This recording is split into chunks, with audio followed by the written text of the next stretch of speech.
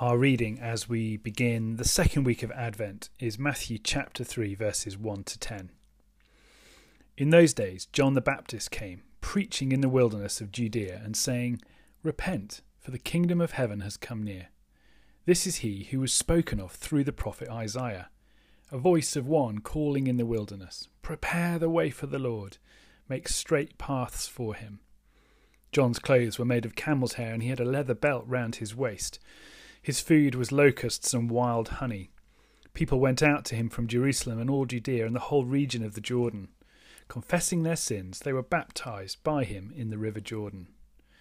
But when he saw many of the Pharisees and Sadducees coming to where he was baptizing, he said to them, "You brood of vipers, who warned you to flee from the coming wrath?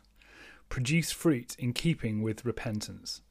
And do not think you can say to yourselves, 'We have Abraham as our father.'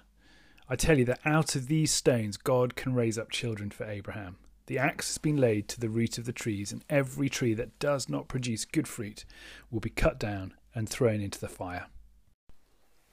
We saw last week that one of the key themes of Advent is that of watching and waiting, looking and seeing, being ready, expectant for the return of Jesus.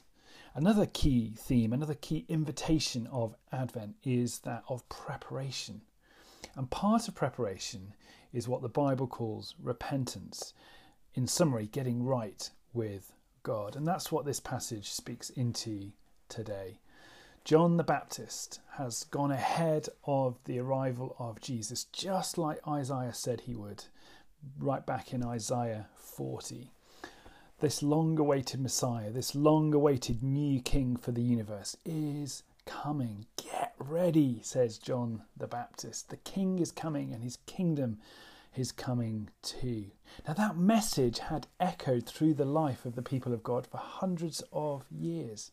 It was part of their story. It was their message of hope, of forgiveness, of healing. It all made sense to them in the light of their exile experience, being rescued from Egypt, led through the desert to the promised land. And in their narrative, in their story, was this belief that God hadn't quite finished with them, that he would come back at the last to bring comfort and rescue permanently and for all creation.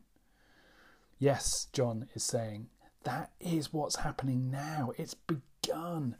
Finally, so get ready. The King, God himself, is indeed coming back. And so the question, of course, is, well, how? They weren't ready.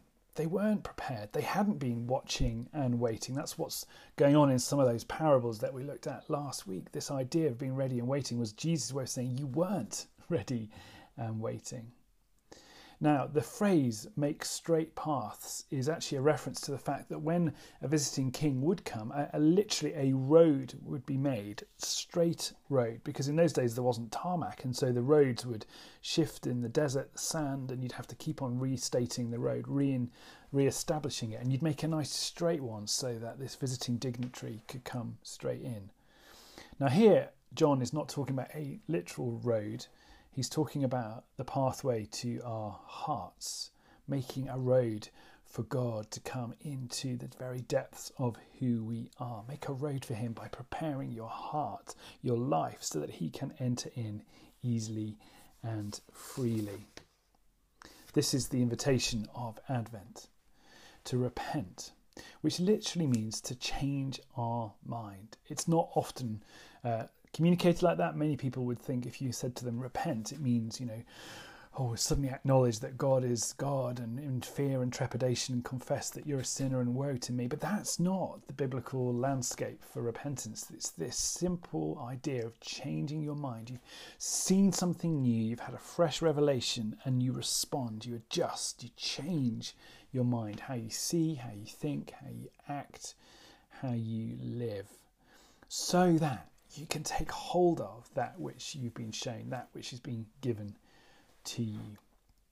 Now, the people of God knew that Jesus, the Messiah, would come when the people repented, turning to him with all of their hearts. And John has gone ahead. How kind of God to send someone ahead, even at that last stage, and say, it's not too late to prepare your hearts, to change your minds, to repent. Advent is an invitation for all of us just before Christmas to do that again. And we do it hopefully regularly, maybe daily, but particularly in Advent, we take time to repent, to prepare our hearts, to make straight paths, so that when the King of Glory comes again in our midst, we are ready and waiting.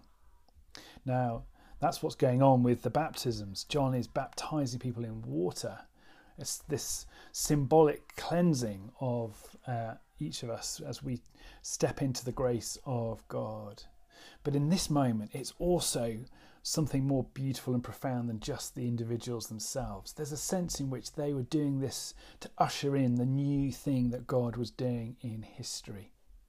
For over 1,000 years before, 1,000 years earlier, the children of Israel had crossed the Jordan when they first entered the promised land.